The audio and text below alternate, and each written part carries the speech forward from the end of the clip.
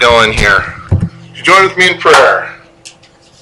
Dear Lord, thank you so much for this morning. Thank you for the opportunity to come together as a family. And we pray that you help us to open up your word together and also now to look at the history of your people together. We give all this to you in Jesus' name and pray that you be glorified. In Jesus' name. Amen. All right. Well, going through the Renaissance. In fact, today is the last day in the Renaissance. So if we can do this right, if I can get through this, hopefully it'll be the last one. But that's all right, because the next one is fun. The next one's Reformation, so that rocks. But to get to the Reformation, we really have to have everything fall apart. There's a reason why this came about. I mean, as we've been talking about, it's not just that all of a sudden people went, oh, I think we've got some ideas. It's like, no, things keep getting worse and worse and worse and worse. So, last time we talked about 1492 being a huge year for Spain, right? First, because they finally got rid of that last little bit of Moorish influence, and they kicked out the last Jew from Spain. So King Fernando is like, this is what 1492 will be remembered for, is that we'll finally be a Christian nation. Right? That's what we remember them for, right? Not so much. Anyway, but it's 780 years that they've been trying to get Christian Spain back. I can understand why they're excited about it. I get that. It's also the year that Fernando and Isabel sent Christopher Columbus westward. Talked about that at length last time. And then we ended with, this is also the year that Spanish Cardinal Rodrigo Borgia became the new Pope Alexander the Sixth, right? You remember the Borgias when we talked about the Borja family of Spain? Not a great family that we've been talking about, a bunch of thugs. Pope Calixtus III, Alphonse de Borja, had made sure that Rodrigo got to be cardinal. He bought him a nice cardinalship and angled him toward his own papacy. This is going to be great. You know, this thuggish mafia family from Spain gets to be popes. That's wonderful. Now, while he was a cardinal, Rodrigo had a sexual relationship with a woman named Giovanna de Catanai, or they also, and then he married her off to this church official so that she could live near him. And then they continued their affair. Very openly, by the way. Everybody was aware of this, including her husband. Her name was Giovanna, but they called her Vanozza. And she was no stranger to affairs with cardinals, because she also had an affair with Cardinal Giuliano over here, who ended up becoming eventually the future Pope Julius II. So she'd slept with two popes by the time she was done. What? Some of the names rung a bell. I was just reading it again. So, okay. Oh, that's right, because, you've done. So anyway, she's been sleeping around with different cardinals because she likes that. You get a lot of cardinals and popes by this time are, for all intents and purposes, elected royalty. You don't have to be born into the royal family. If you have enough money, you have as much power as a royalty. Yeah, actually, in fact, he invented a position in the church for her. She got her own church office, which is nice. Well, we need more women leadership. Yeah, I'm sure pretty sure her office was basically just a bed. So I mean, I don't think you can see this as an empowerment for women necessarily. Now, she bore Cardinal Rodrigo 4 children. 2 while she was married to one guy, and 2 while she was in another later arranged marriage to another guy. Yeah. So, at this time in history, in the Renaissance, even more so than in the Middle Ages, in the Renaissance, it's not just a matter of who you're married to, but who you're sleeping with. And if you're a woman. If you're a guy, you might be able to do things based on your own merits or how much money you have. But if you're a woman, it's basically how cute you are and whom you figured out to sleep with. So she's giving him 4 children. First one, Cesar, we talked about a little bit, Cesare Borgia, is a military guy who was an absolute tyrant to the regions that he conquered. Controlled them with an iron glove, who got elevated to cardinal when his father became pope. What? His hand is very small for his head. Well, his head is very long, and it's just the proportions are a little funky on this, but still, it's a famous painting. So anyway, so Cesare, rotten human being, had 1 legitimate daughter, 11 illegitimate children by a couple of different people. class act, consummate politician, famous for one time when he said, you know what, now that I'm in charge, now that I've got some power, I'm going to bring everybody that I know that I've got a rivalry with. We're gonna have a big New Year's Eve party. Never go to a Let's Bury the Hatchet. What? No, this is gonna be. Bury the hatchet in your neck. Yeah, no, actually, he had them strangled. Yeah, Strangled, It's a whatever. cartoon figure, she's on 3 fingers. that's true. And 3 fingers and a glove, like Mickey Mouse. I So, see why his iron fist was featured. yeah. Anyway, Maybe one of those days. it's so gonna be one of those days here in Sunday school. But Slimeball, honor Slimeball. He was so bad that Nietzsche loved him. I'm sure. Friedrich Nietzsche, writing later in the 19th century, said he's the perfect example of the Antichrist. In fact, he wrote about him in the book called The Antichrist. He's like, it's the perfect example of the Antichrist who should have been made Pope. Because then Christianity would see how a wolf would shepherd the sheep. It's like, you got to understand Nietzsche's argument. You got to understand that human beings are essentially either wolves or sheep. Just one of the two. You are either predator or prey. And it's wrong. It is immoral, thought Nietzsche, to ask wolves to try to protect sheep. The universe, not God, because he didn't really believe in God, the universe created wolves to be wolves, created sheep to be tasty. That's the whole point. And so he's like, I wish Cesare would have ended up becoming Caesar, would have ended up becoming Pope, because then you would understand what I'm talking about. Then you would have seen a genuine wolf who was completely unafraid of acting like a wolf. So, if you want to think of the classic Nietzschean ideal, Cesare Borgia, Cesar Borgia. He also had another son named Juan, or Giovanni, who married into becoming the Duke of Gandia, and lots of money, lots of power, lots of influence. So he got murdered. Well, I mean, that's the thing, is you're either going to... True, It's totally true. He got married. He got murdered by Caesar, his brother, to remove him out because he and Juan were political rivals and military rivals. Either that or by their little brother, Geoffrey.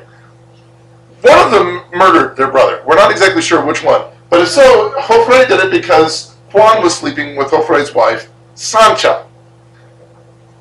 But then again, so was Caesar. So she was sleeping with all of them? And Rodrigo, who at this time was already the Pope. So Sancha was kind of getting around. But remember, like I said, if you really want to be a successful woman in the Renaissance, sleep with successful men. That's what you do. She had a lot of secrets. Well, yeah. Well, she's living through it. It's the brother that gets murdered. But yeah, she gets killed too later. But that's. Then there's also Lucretia. Lucretia Borgia. Actually, I could have written it in Italian, but it's still pronounced Lucretia. So Lucretia. Anyway, Pope Alexander marries her off at age 13 to this influential guy named Giovanni Sforza. And the Sforza family is another one of these growing, powerful families. And marries her off when she's only 13. And then once Sforza fell from power and influence, once he wasn't all that important anymore, the Pope says, I declare the marriage annulled. Never happened. And Sforza's like, oh, you can't really do that. He's like, yeah, but you're not important anymore. I don't care about you. You were impotent. You never consummated the marriage in the first place. Yes, I did. No, never happened. Miracle. It is ironic because she did have a kid that year. The same year that the marriage got annulled, she had a kid. But he wasn't the father. Actually, the father was either Caesar or Rodrigo. We're not sure which. But one of the two actually fathered the child by Lucretia. Because a papal bull, an official papal bull, named the kid her son and half-brother. Fun family, right? So she got married off at age 18 to a completely different guy, the wealthy Alfonso of Aragon.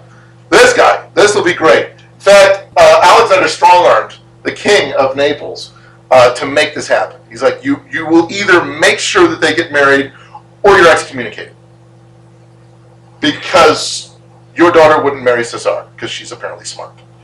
since the king's daughter wouldn't marry Cesare, then you got to find me the second most powerful person in Naples, Alfonso of Aragon. How is she able to refuse? Apparently, you have at least a little bit of say in this, and I wouldn't marry Cesare if I were a woman. Guy's utter gutter slime. Anyway, so she had a son by Alfonso, and yes, it was really by Alfonso.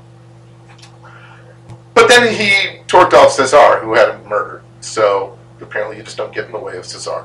This is a fun family. So then she got married off to another guy, third guy, at age 22. But she ended up actually having more sex with his younger brother because that's the way this worked. And in fact, she had sex with so many different people. We really don't know who was the father of her next 6 children because there were probably multiple different fathers. Do you understand why Showtime made a sleazy series about these people? The original crime. Yes! These guys are absolutely vile! You don't even have to juicy it up for Showtime or anything. You go, no, this is pretty much ooey gooey yucky people doing horrible, horrible things. I want you to get a sense of who's in charge of the church at the moment. Alexander actually held orgies in the Vatican itself, including something that was called the Banquet of Chestnuts, supposedly, on April 30th, or October 30th, 1501, where 50 prostitutes were brought in to service all the cardinals. And the Pope and Cesare officiated. Lucretia may or may not have been there. We don't know exactly whether she was there or not. But they gave prizes to the cardinals that could have sex the most often, with the most number of prostitutes and things. Alexander's own master of ceremonies said, there is no longer any crime or shameful act that does not take place in public in Rome and in the house of the pontiff. Who could fail but be horrified by the account of the terrible, monstrous acts of lechery that are committed openly in this house with no respect for God or man? Rapes and acts of incest are countless. His sons and daughters are utterly depraved. Great throngs of courtesans frequent St. Peter's Palace. Pimps, brothels, and whorehouses are to be found everywhere. A most shameful situation. This isn't his detractors. These are the people that work for him. Okay? That's who's in charge of the house of God. That's who's in charge of the Church of Jesus Christ. On the plus side, he was also a patron of the arts. And so he engaged Michelangelo to redesign St. Peter's Basilica. We're gonna rebuild this. We're gonna have a new one. This will be great. It's kind of evens things out, doesn't it? Ah! Speaking of rich guys hiring artists, Leonardo da Vinci in 1494 paints The Last Supper. Okay, he was hired by yet another rich guy, but this one, Ludovico Sforza. Oh, you don't know one of those guys, right? The Duke of Milan commissioned Da Vinci to paint this mural in a monastery in Milan. Now, he decided not to paint it as a fresco. He decided that if he really wanted this vibrant colors, this depth of color, he wanted to paint it on dry plastered wall, not as frescoes. Frescoes are the wet. That's the way Michelangelo did the Sistine Chapel ceiling was on the wet stuff. He's like, no, I'm doing it on the dry stuff. Unfortunately, it didn't weather very well, and the humidity just chopped it to shreds. Which is why this is not The Last Supper. Pardon me? Yeah, but that's what everybody thinks of. Everybody thinks of this being Da Vinci's Last Supper, right? That is not Da Vinci's Last Supper, because this is Da Vinci's Last Supper. It's torn apart. All right? Where did this picture come from? This? Oh, you mean the other one? Or this one? This one is from, they took a picture of the wall. This is the way it looked, the way it looks. The other one is a repro that somebody else had done, not on a dry plastered wall. There were several people that came, even while he was painting it, and sketched it and everything, or painted it as he was painting it. So we actually have lots of different, part of why we have so many different versions of it. That look like monkeys. No. Well, that's good. You're talking about the restoration thing that somebody did. Somebody has tried the various restorations over the years, and there have been people who have had a cow about that, as to how well they've done with that. Some experts have said that only 20% of the restoration represents the work of Da Vinci, 80% the work of the restorer. And so, I mean, some of his little things like exactly how does the fold of his robe, does it rest on the table? Is it behind the table? And yet, I get what they're saying is that people are like, oh, now we get back to Da Vinci's piece. No. So some people have sat there and said this is just a travesty that that the restorer is putting their own work over Da Vinci's. Other people say, well, I'd rather have 20% of Da Vinci than 100% of everybody else's stuff that they've shellacked over the years. Fact is, it's falling apart. In fact, it was falling apart even while he was painting it. He was so disgusted. He's like, no! Even by the time he's finishing it, it's falling apart. And he felt so bad about it. He felt really bad about a lot of his stuff. He's like, none of my stuff seems to be working. He said the material simply didn't exist in this era to create the parachute he'd invented. It just doesn't work. Or that helicopter idea. Or the mechanical tank. Or those machine guns. I can't build my stuff because the stuff doesn't exist to build my stuff with. It'd be great if we could... I wish there was some kind of lightweight metal that I could use to do this. Like aluminum. But there is no aluminum yet. I'm just a failure. He basically, he spent so much of his time feeling like, I'm not the best painter in the world. My Last Supper falls apart. I'm not the best inventor in the world because none of my stuff works.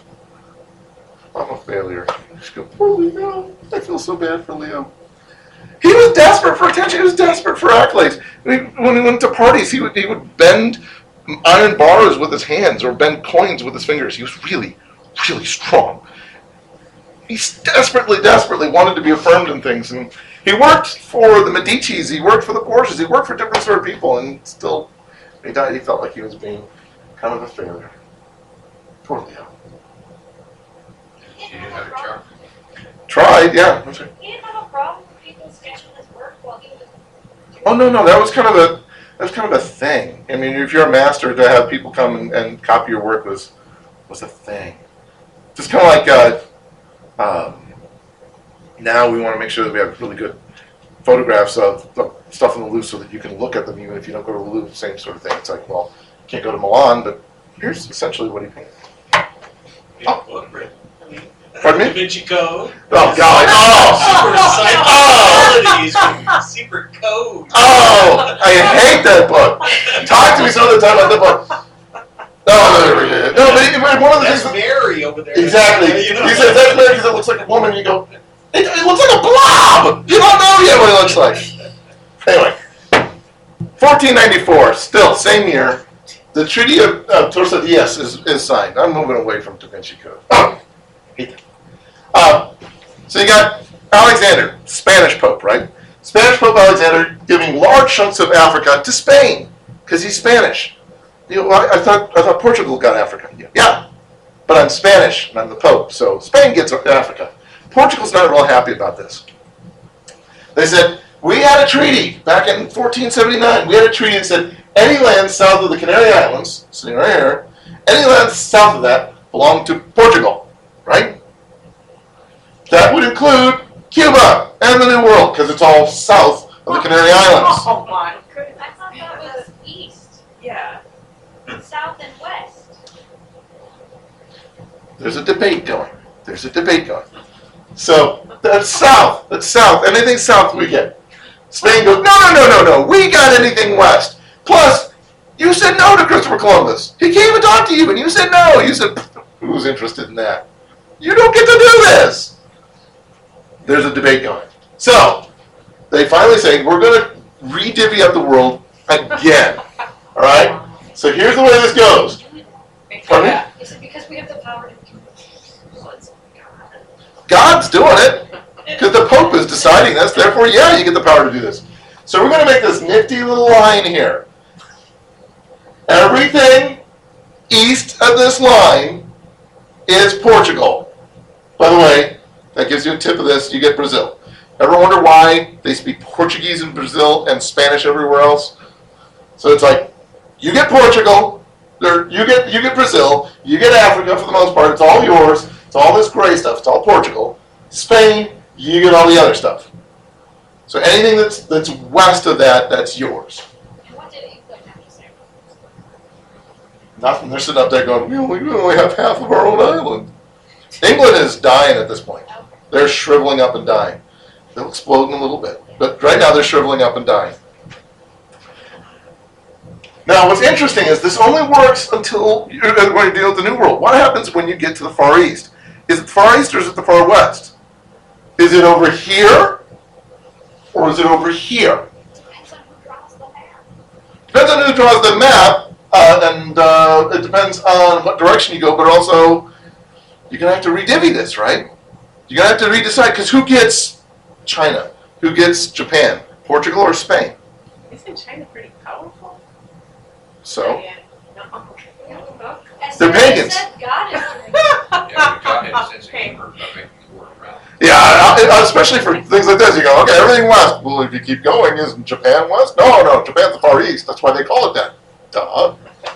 Even Japan thinks of itself as the Orient. That's why they refer to themselves as the Orient. We call them the Orient. Shut up. So anyway, this is going to get really interesting once they get Asia into the picture. They're going to have to redivvy this up again. So before we get to the end of the century, before we get to the end of the 16th century, we're going to have to redivide the world again. Luckily, the Pope was there for that, and he gets to decide what parts of the Orient belong to Portugal and what parts belong to Spain. As Jesus intended, clearly. Anyway, 1496, Portugal goes, Spain had a good idea. We're going to get rid of our Jews. So 4 years ago, Spain got rid of theirs. Portugal goes, we're going to expel ours. You're going to have to leave Portugal, convert, or die. Because at the end of 1496, they will have no Jews in Portugal. All right? But we're going to do this a little different. You get two caveats that Spain didn't put on there. Number one, you've got only a couple of days to leave. That whole 3-month thing, way too long. You get like a week.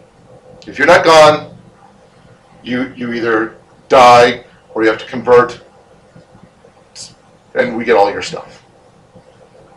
Second, you can only leave on approved ships. There are specific ships that you have to use to leave. Otherwise, we'll kill you.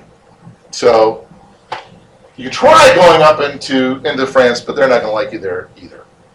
Where's the Ottomans when you need them? Yeah, the Ottomans didn't help with this one. In fact, the priests of the Catholic Church met them on the docks and prevented them from going on the ships because they had to go to specific ships. And so they blockaded the ships and said,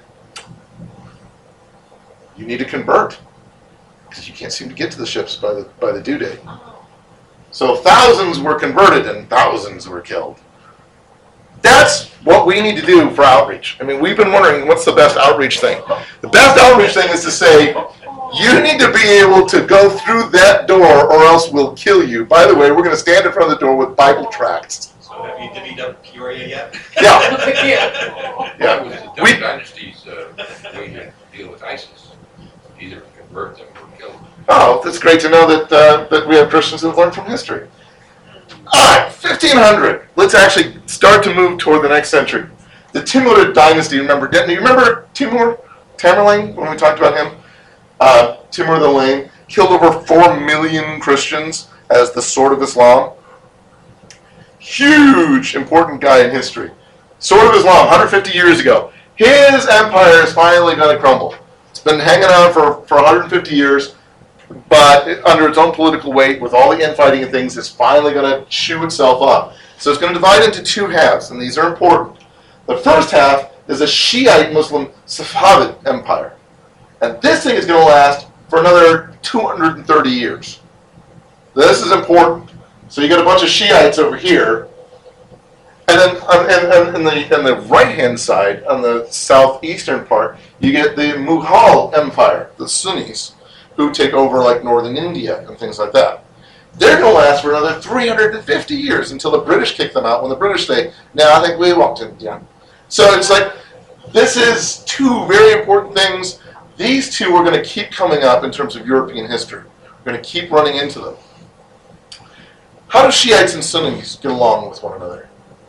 They don't. Not so stinking well, right? So there's relative stability in this land, in this era. You know, these two things last for an extended period of time, several centuries, and yet they don't like each other, which is why, since the Safavids also don't like the Sunni Ottomans, Sunni Shiite Sunni, you kind of squeeze in between two different things. They don't like the Ottomans, so they start making alliances with Christian Europe, which is why, for an extended period of time, this area this area is seen as pro-Christian, which is why you have so many British interests in this area. Syria, Persia, all that kind of stuff are seen as very pro-European. Not so much now. But there's a time where you go, these guys are very pro-European. There's a reason why the Brits had a presence in the Sudan, etc. At different times in history. Different clumps of Muslim groups have connections to Europe, defending themselves against other clumps of Muslim groups.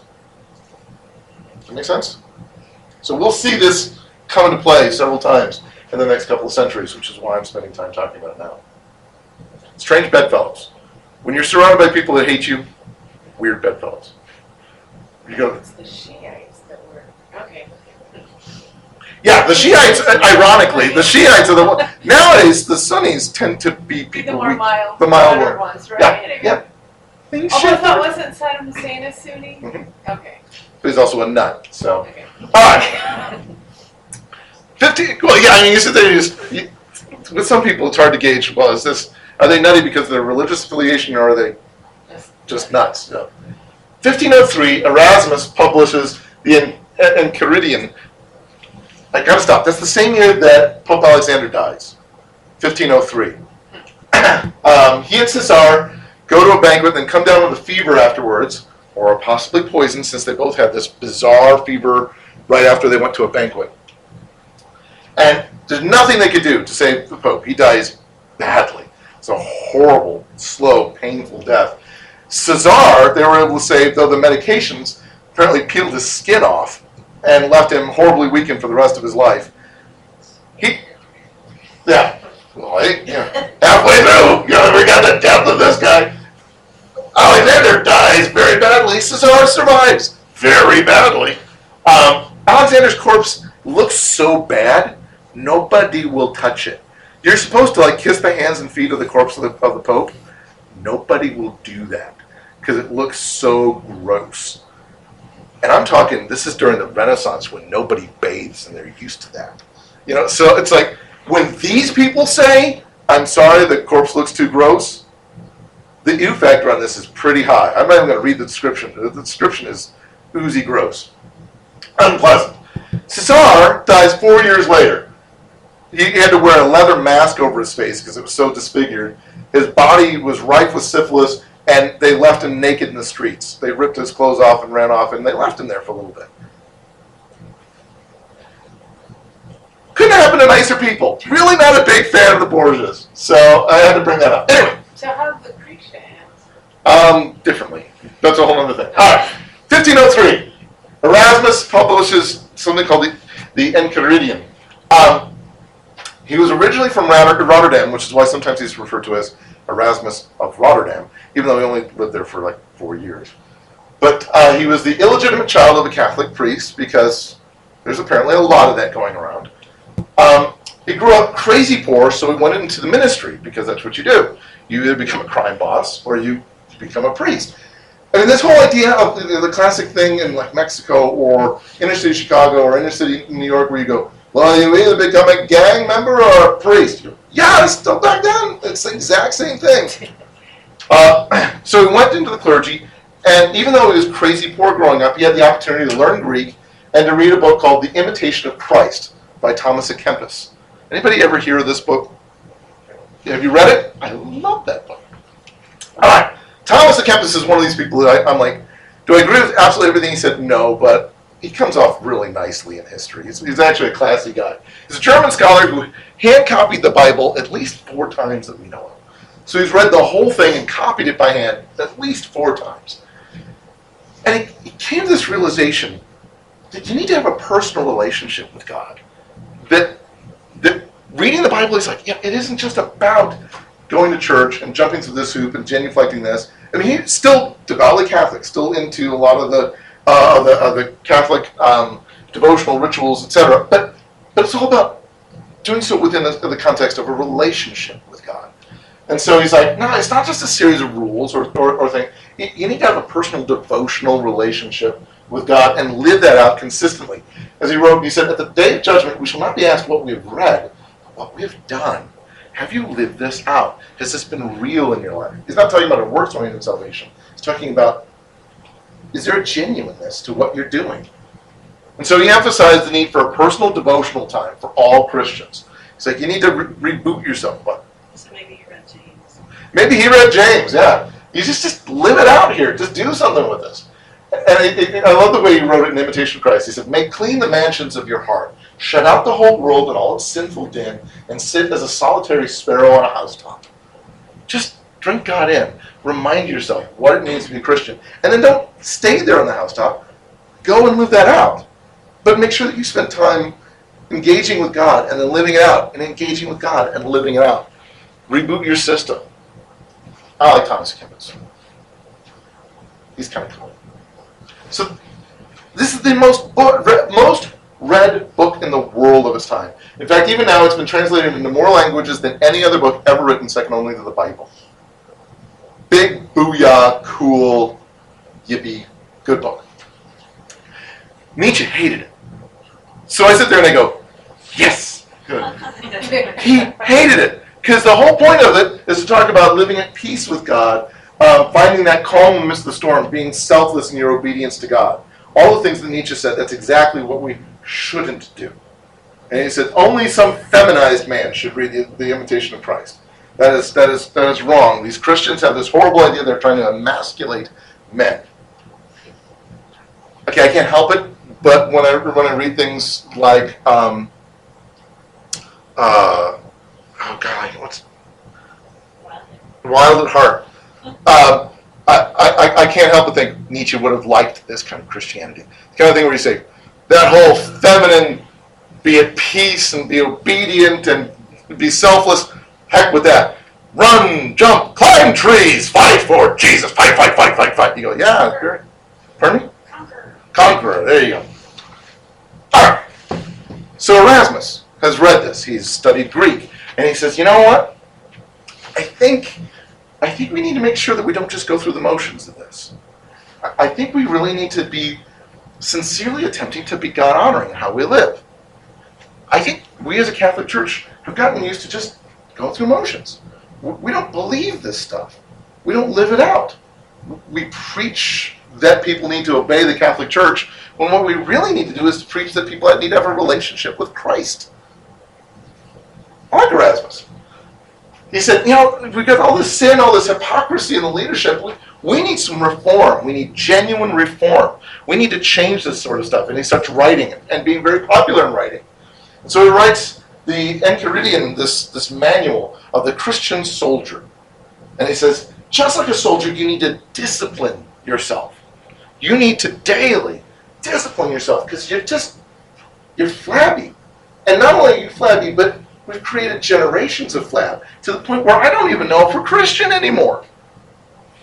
Can you really call yourself a soldier if you have never trained, you never wear the uniform, and you never pick up a weapon? I don't think you're a soldier.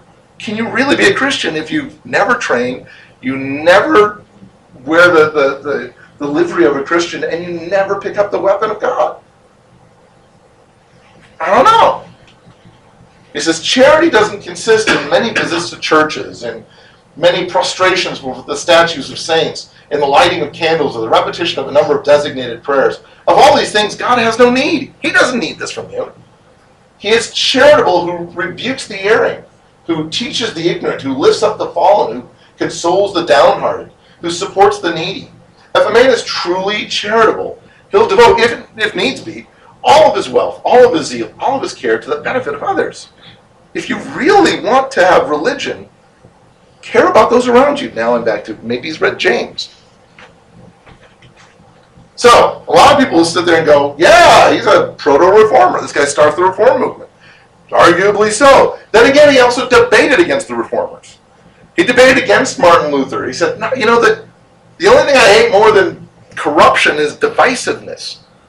You've divided Christ's church. What? Luther never looks good in this picture we're talking about. Luther was just not a photogenic guy. But he also thought reformers were throwing out the baby with the bathwater. He agreed with all of the problems that they said were in the Catholic Church, but he's like, By leaving it, you've missed the good stuff. He says, you disclaim bitterly against the luxury of priests, the ambition of bishops, the tyranny of the Roman pontiff, the babbling of the sophists, against our prayers and fasts and masses, and you're not content to retrench the abuses that may be in these things, but must needs abolish them entirely. You don't fix them, you just throw them out. But look around on this evangelical generation, observe whether amongst them less indulgence is given to luxury, or lust, or avarice, than amongst those whom you so detest. The solemn prayers of the church are abolished, but now there's very many who never pray at all. Confession to the priest is abolished, but very few now confess to God. He does have a point. He's like, you sat there and you said, let's get rid of all the bad stuff. We shouldn't be confessing to a priest, and then you say, okay, let's just do whatever we feel.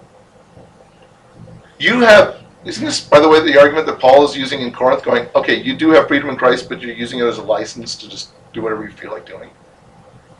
So at least for 1,500 years, that had been a problem.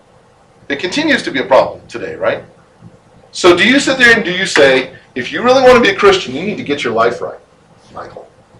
Bill, if you want to be a Christian, you got to do some things right. If you're not doing them right, you're not really a Christian.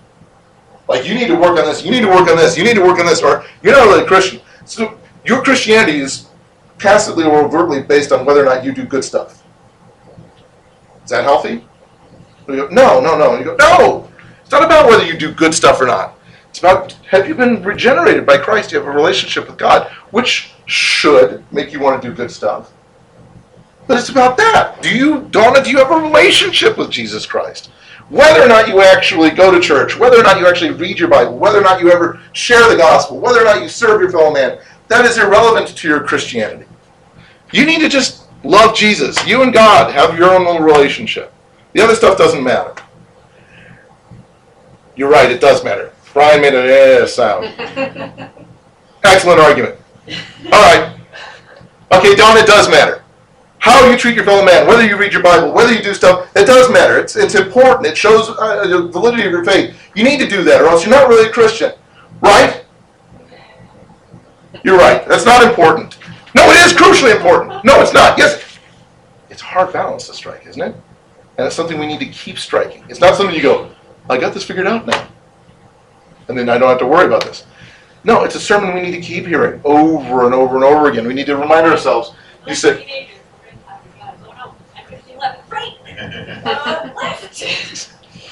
terrifyingly, yes. That's exactly right. We lurch back and forth, and when we need to stop and say, no, wait, how much of this do we need to keep? Which is, by the way, why some people really did have a problem with a lot of Lutheranism when it came out. They're like, you've gotten rid of some parts of Catholicism, you've kept some parts that we shouldn't have, and you've chucked other parts that you shouldn't have. And so Calvin says, all right, let's chuck all of that and go back to a scriptural, systematic theology. And then Menno Simons comes along and says, but you held on to this and this and this. You've got to chuck all of it and start with Scripture. And anything that's from Scripture, that's what you build on. So which of these guys is right? Erasmus, who says we need to remain Catholics and fix Catholicism. Luther says, I'll keep the same systems, but we'll shift them into something else. Calvin, pardon?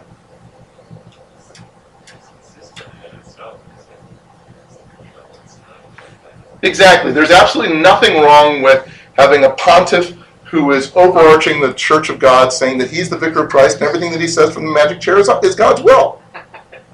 That's fine. A hierarchy of priests over bishops over priests and priests over rectors and rectors over people, and that's good. There's nothing wrong with the system. I hear what you're saying.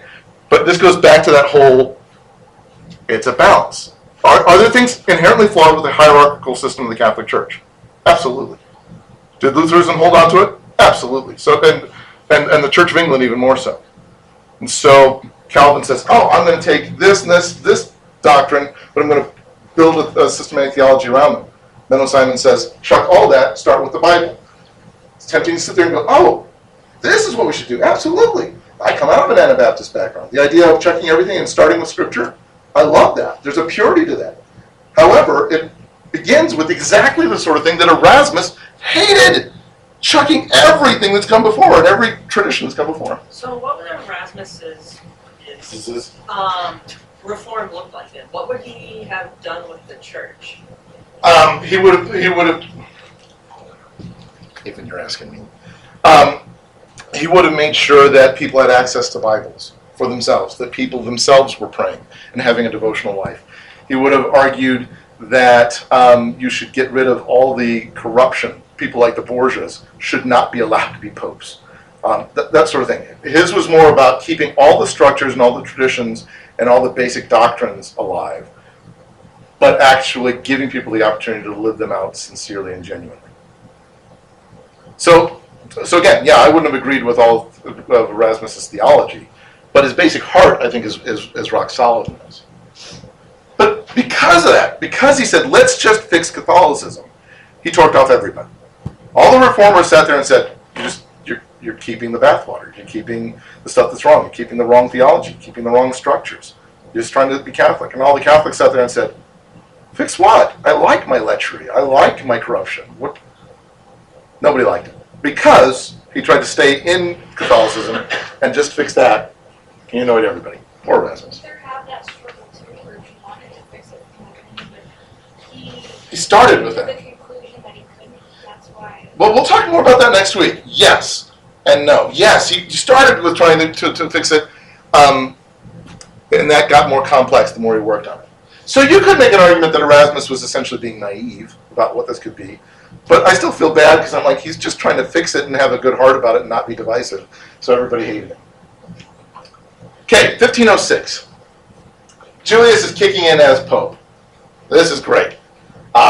He's called the Warrior Pope because he had a predilection for actually leading papal troops into battle himself. In fact, this is not the way his armor looked, but it's not entirely off. He did wear plate mail, and he did have a helmet that was a helmety version of his papal mitre, and he did like using a mace.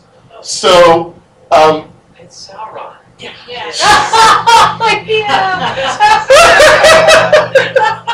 oh, I'm never going to be able to unsee that now. All right.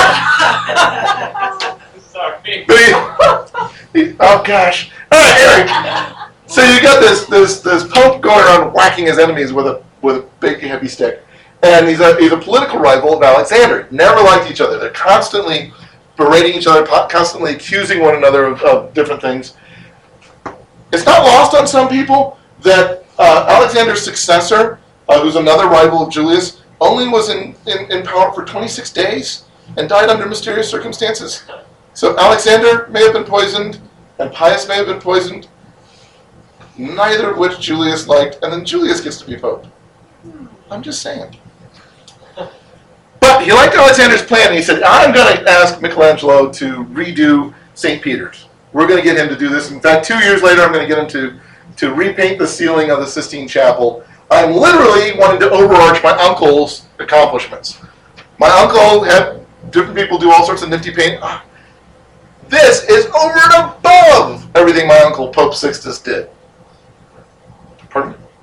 It's above it.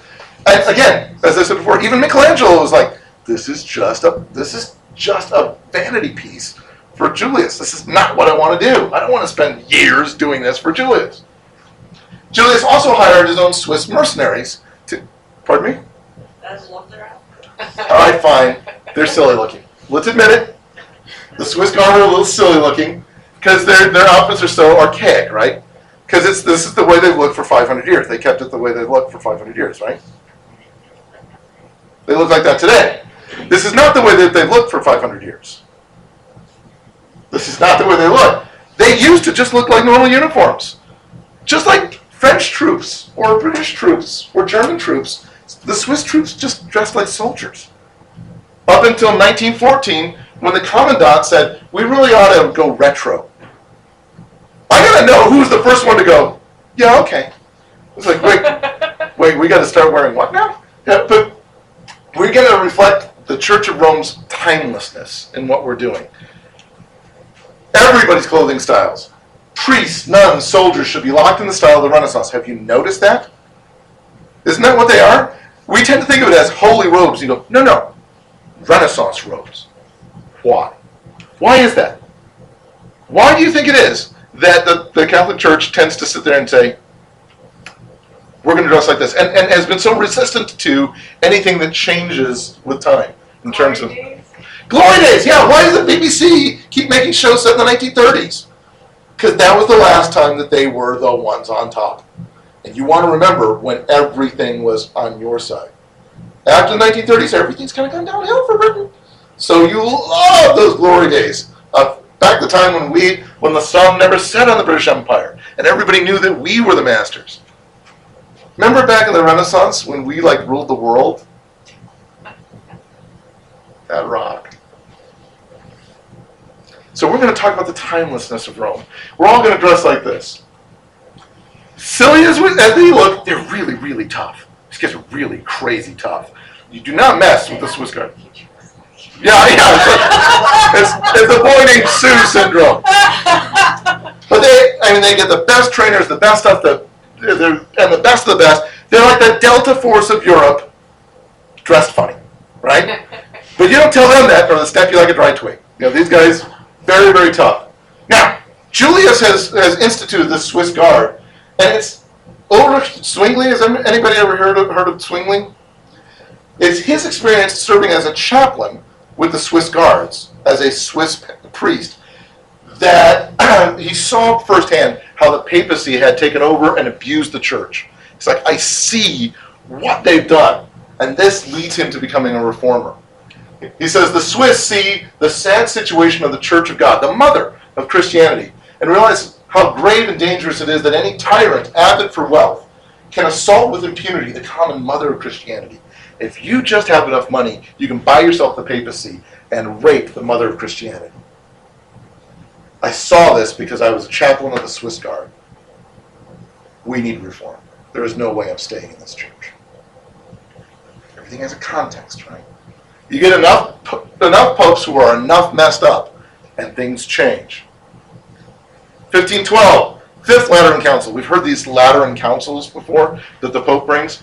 Actually, Pope Julius has been saying for a decade that he's going to have a council. He swore under oath in 1503, I'm going to have a council. I will call a council, and he doesn't do it. So a couple of the cardinals say, we're going to have our own council. We're going to get together, we're going to talk. So Julius immediately disbands it, angrily disbands it. Says, I was just about to make my council.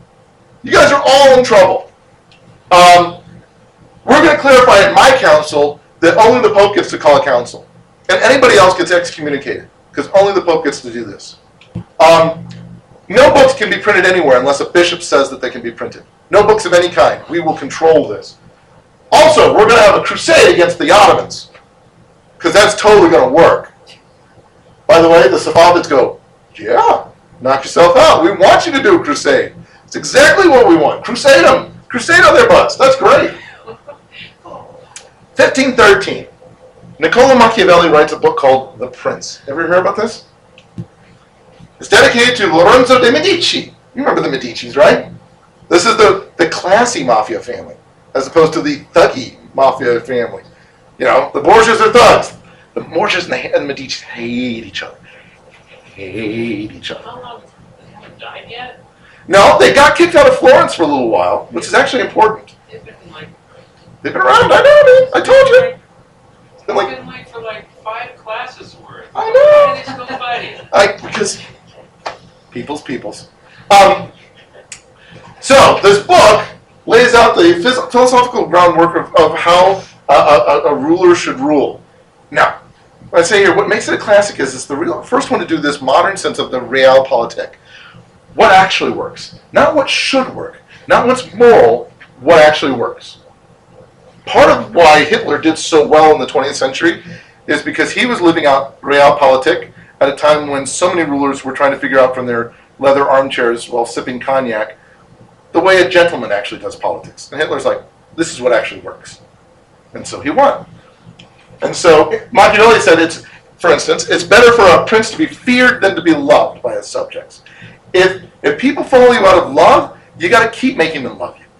You got to make them love you this week. You got to make them love you next week. And if you ever do anything that they don't love, they're not going to follow you anymore, right? The precedent of the American church. A pastor is only as good as his last sermon. I mean, this is This is the way we tend to do it, because we want to build things out of love. And he says, that is the least efficient way of doing it. If you make them follow you out of fear, you just need to make them fear you once. I need you to, who haven't I picked on you? Michael, in the back. Michael, I need you to do something for me. And you say, no. So I take you and I flay you alive in front of everybody else. And I go, hey, would you like to do something for me? I'm in. Yeah, I'm totally in. I don't have to flay too many people. Because Michael's flayed corpse is still on display, right? This makes a certain amount of sense, doesn't it? Terrifyingly enough. It's the most brilliantly realized ends justify the means work in history. Because it actually works. In fact, Machiavelli even lauded Cesar Borgia for being such a shrewd politician. This guy is the perfect example of what I'm talking about. Now, what's interesting is this is exactly the opposite of everything that you'd ever expect from Machiavelli. Wait a second. What? Machiavelli wrote Florence and dedicated it to Medici. Yeah. And then lauded a Borgia. Yeah, that's odd, isn't it? Just want to make sure I'm clear. Machiavelli was a devoutly ethical government worker under Florence when it was a republic, when it was a democracy. When they had ousted the Medici and they brought in this democracy, he was part of that. This is awesome. And he wrote about the importance of it. He wrote against the Borgias and all their corruption and things, saying that they're absolutely vile. When the Medici came and retook Florence, they tortured Machiavelli for 3 weeks to get him to admit that he had in fact worked with the Borgias. And he's like, no, I actually didn't. And then they released him at the end of 3 weeks, and he never held a government position again. And it was after that he wrote The Prince and dedicated it to Lorenzo de' Medici, whom he never met and who was not his patron. Why? Very good point. All this has led a lot of people to believe that it's just the most misunderstood satire of all time. Hey Lorenzo, if your family is going to lead like this, then here's the way to totally throw morality to the wind and lead simply in ways that treat people like disposable wind-up mechanisms. Like your rivals, the Borgias, would do. The problem is, like I say here, if he really was writing as a satire, he did it too well. Because the system that he wrote actually works. And people have been living this out for centuries. But if you ask me, I tend to think it was a satire. I tend to think this is his way of going, this is the only way I can write against the Medicis. I can't say anything directly about it. But what I can do is say, you go this far? What you should do is go this far. Kind of like when Jonathan Swift said, hey, you're treating the Irish as if they're subhuman anyway. I think this is really stupid. You guys are starving them out? That's ridiculous. You should feed them on good grasses and grains and then eat them like cattle. If you're going to treat them like this, you ought to get something out of it. And everybody went, he's a cannibal, for crying out loud. No, Jonathan Swift is saying you shouldn't be treating the Irish like this. I think Machiavelli is saying you really shouldn't lead like this. He just writes it very, very well.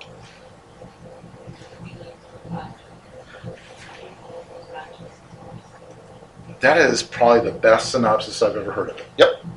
You're trying to appeal to the conscience of people who have no conscience anymore. Speaking of that, 1513, Pope Leo X took power in Rome. You've had a couple of Borgia popes, now the Medici say, we want to buy our own papacy. We need to get a couple of our own in here. 4 Medici popes in the span of a century. This is the first one. We're going to get him in. So John, we're getting John in here. He's going to become pope. He's not even a priest.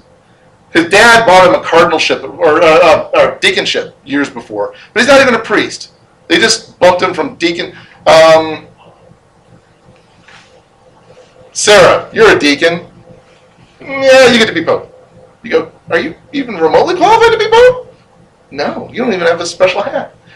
So, one of the first acts that he does is to cozy up to Fernando, because now Spain has taken Naples.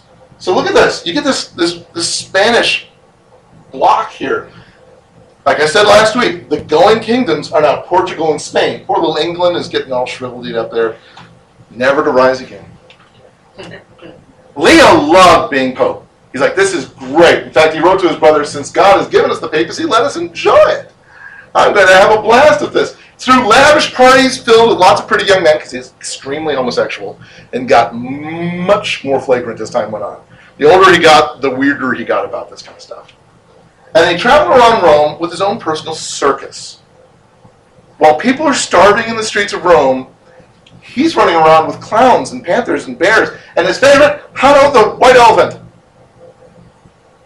Because he's Pope. He gets to. Lots of assassination attempts on this Pope, by the way, as one might imagine. He's got the Swiss guys, yeah. It goes back to bread and circus. It does, except that No bread. These were just for. there was no bread, and these circuses were just for the Pope. Bread and circuses only work if you give the bread and circuses to the people who are grumpy. If you keep the bread and circuses, Right, but you surround yourself by them and you're oblivious to everybody else. that is true.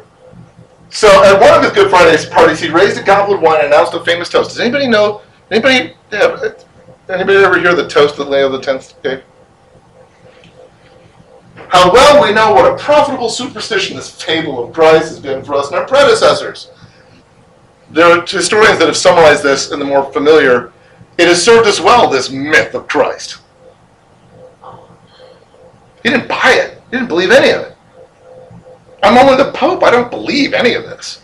But it's, drink up, boys. This is great, isn't it?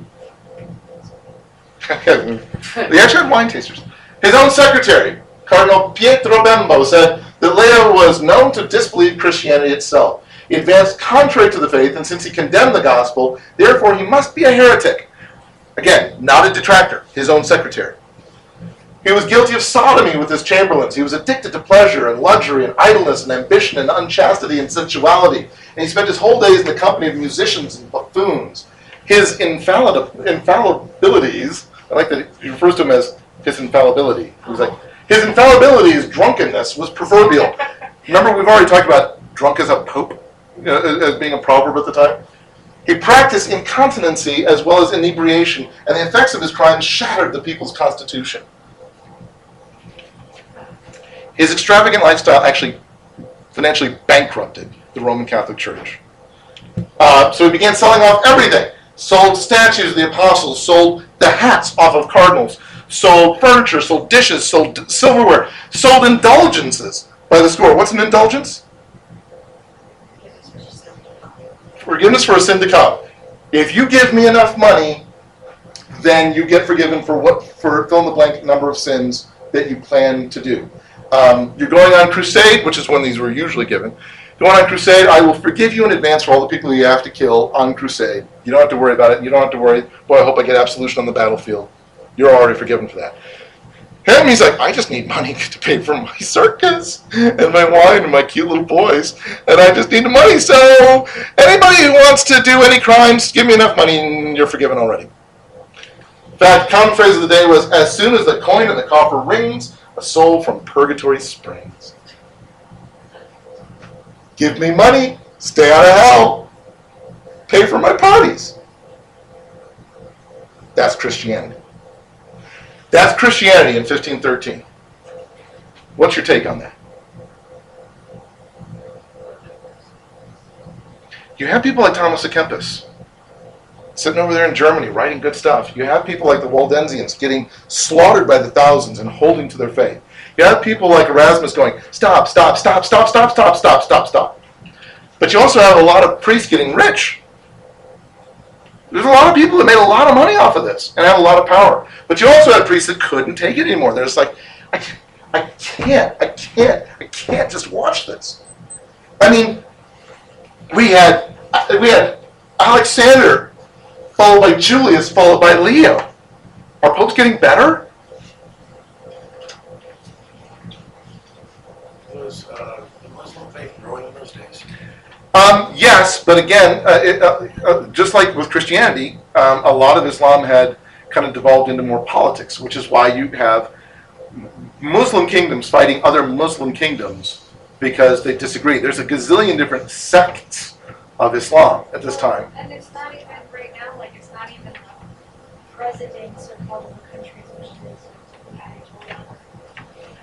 the head priest is really in Islam. And even that's a little complicated because they don't necessarily have high priests. They've got scholars who help you understand the hadith, etc. Yeah, so, pardon me? Yeah, almost more like rabbis than priests. Good point. But really crazy, potently powerful rabbis. Rabbis with pointy sticks. But you have a lot of people. Yeah, so Islam is still growing, but there's so much fighting and infighting over Central Asia and over the Middle East and over Africa and over different things. You've got Muslims selling slaves to Christians and making money off of that. You've got the Mauritania region of North Africa that's got influxes of Spain and influxes of Jews and influxes of things. So it's all the other Muslims tend to look at them and say, well, you're not pure Muslim. But even then, you've got the Ottomans who are fighting against the Shiites, etc. I mean, it's growing, but it's doing a lot of this kind of releveling of things. The Ottomans keep invading Europe, and they've taken large portions of Eastern Europe this time, right? It's about this time that you've got the Ottomans fighting in like Transylvania, and this is when we talked about Vlad Tepes last time, right? Or 2 times ago. Some priests, though, can't take it anymore. So in 1517, Martin Luther posts 95 theses on a door. The main thing that he's got the biggest problem with is those indulgences that Leo is signing. He's just like, you are so morally corrupt that you have bankrupted the church, and now you are trying to sell salvation to people to pay for your sin. This has to end. It's not, and ultimately, and this is where we're going to talk a little bit more next week, starts off by saying, we've got to fix this, but it becomes much more than that. It becomes much more than we've got Erasmus, we've got to reform the church. It becomes, this is morally corrupt, and we need to do it. But we'll talk about that next week. Let's pray. Dear Lord, I thank you so much for the opportunity of understanding where we're coming from. Lord, I pray, help us to see not only just the ickiness of history, help us to see the people like Thomas à Kempis or Erasmus or Peter Waldo or Jan Hus or any of these people who are trying so hard to hold on to truth. I pray, Lord, help us to, when we look at our world today, to see how many people justify, even how many of us can justify doing our own version of things and wrapping it in biblical terms. Help us, Lord, to love you well by living out the genuine truth of your gospel. We give all this to you in Jesus' name. Amen. Next week, Reformation. So, it all gets better, right? Isn't that the way that works?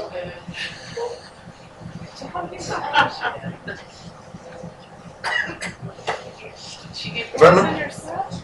I thought she did, if I remember correctly. I just remember looking at it and going, that's complicated, it has nothing to do with church history, so I moved on. So, yeah. But if I remember correctly, I think she survived into old age and then got poisoned. I think, but I might be confusing with somebody else. So that's part of why I'm like, I don't want to go into that right now because I don't know. Oh wait, I'm supposed to be turning off my recording. Sorry for all those of you listening to this.